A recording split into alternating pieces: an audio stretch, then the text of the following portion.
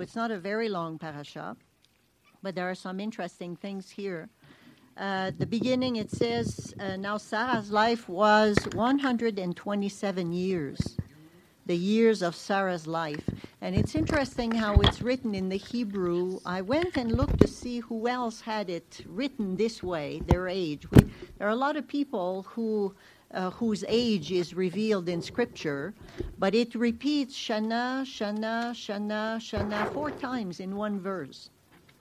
So I wondered, is this a writing style of that period, of this author, or is it really emphasizing to us? She lived 127 years. And so she lived a long life, a good life, not an easy life, but a good life, and left an amazing legacy. And so her life, 127 years, and then she passed away in Kiryat Arba, which is Hebron. We find out that she was buried there by Abraham, and Abraham also died and was buried next to his wife. And in that parasha, we also have that Ishmael died. So we have 3 major people who passed away in this parasha. Ishmael was 137, Abraham was 175, and Sarah was 127. So we're all young in here. And God does amazing things even when we're not so young. Amen? And so God knows I may yet have a family. And but anyway, probably not. And so the parasha begins with her death and Abraham grieving. And then he purchases a burial place for her. And we find out a lot of things about Abraham's character in this portion. We find out that when he comes to the people of the land, the sons of Chet, the first thing he does, he bows down. And you do this when you acknowledge that you're the lesser and you're bowing down to the greater. And it's really a sign of respect. It's all over ancient Near Eastern literature, biblical literature. So there's a real humble heart, even though he was a very rich man with a lot of possessions and he had authority over a lot of people. He had a heart of humility. And he bows down more than once to the sons of Chet. First when he arrives there, and then when he purchases the cave where he will bury Sarah. We find out also that he's a very generous man. And he's not afraid to offer the full price of the cave. And I asked, if I could have my esteemed colleague here. And what's interesting in this passage is that Abraham comes and asks for the burial place for his wife, and they say, "Oh, you are an honorable man. You are a man. You are a servant of God. You are in our midst. We're honored to have you with us." And so, of course, who would withhold their best gift from you? And then towards the end, and Abraham always says, "I will pay full price. I will pay full price." "Oh, no, we just want to bless you." And so they continue the negotiations, and so the son of Chet gives the kever, the burial place, to Abraham. And he said, "Oh, by the way, it's a very nice one. It's actually worth 400 shekels of silver. But, of course, it's yours because you're an honorable man." So it's a little bit like if Rabbi David came to me and said, "I lost my Bible. And I would love, would you have a Bible?" that I can get from you. It's really important to me. I use it every day, and I just somehow lost my Bible. And so I said, of course, you're my rabbi. Of course, with pleasure. The best of my Bibles is the TLV, of course. And yes, I will gladly give it to you. And but yes, you need it, and you're so honored, and I'm so thrilled to have you as my rabbi. And it's actually $60, but it's yeah. But you know, Abraham was so generous that he didn't flinch, and he paid the full price, even though it was this thing of, so cough up the bucks.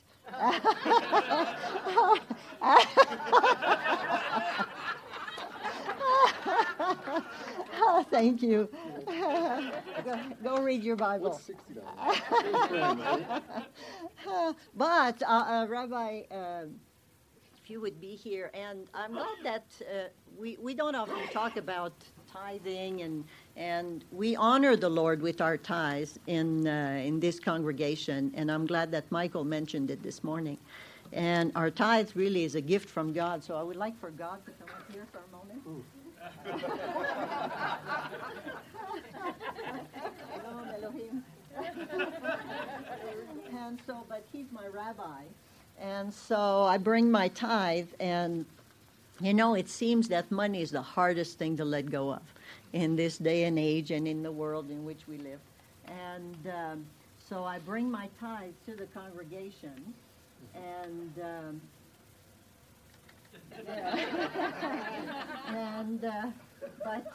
is my tithe really, should I be focusing here, or because sometimes people give and they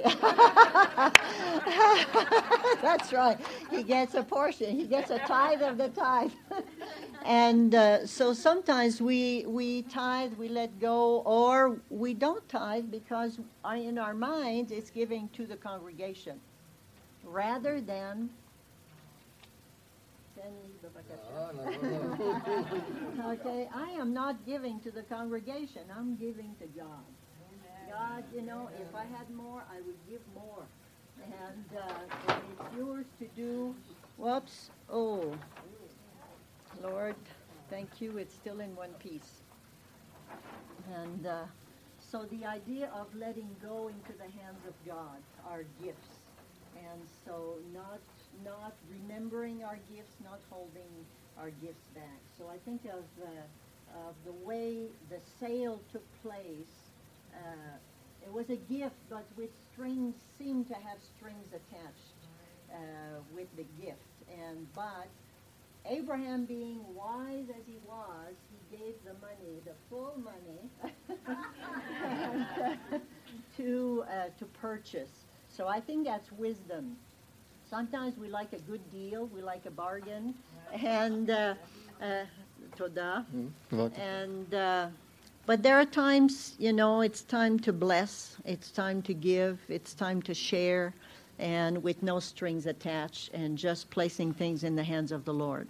So reading this passage, and I kind of saw this generous man. Abraham was willing to give the full price, and to someone who's kind of, you know, willing to give to the best person, but mentioning just at the end of the transaction, mentioning the price.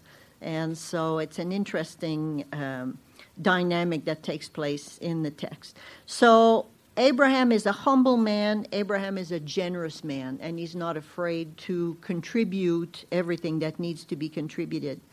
One thing we find out in Scripture is that God chose Abraham because he knew that he was going to teach his children the right thing.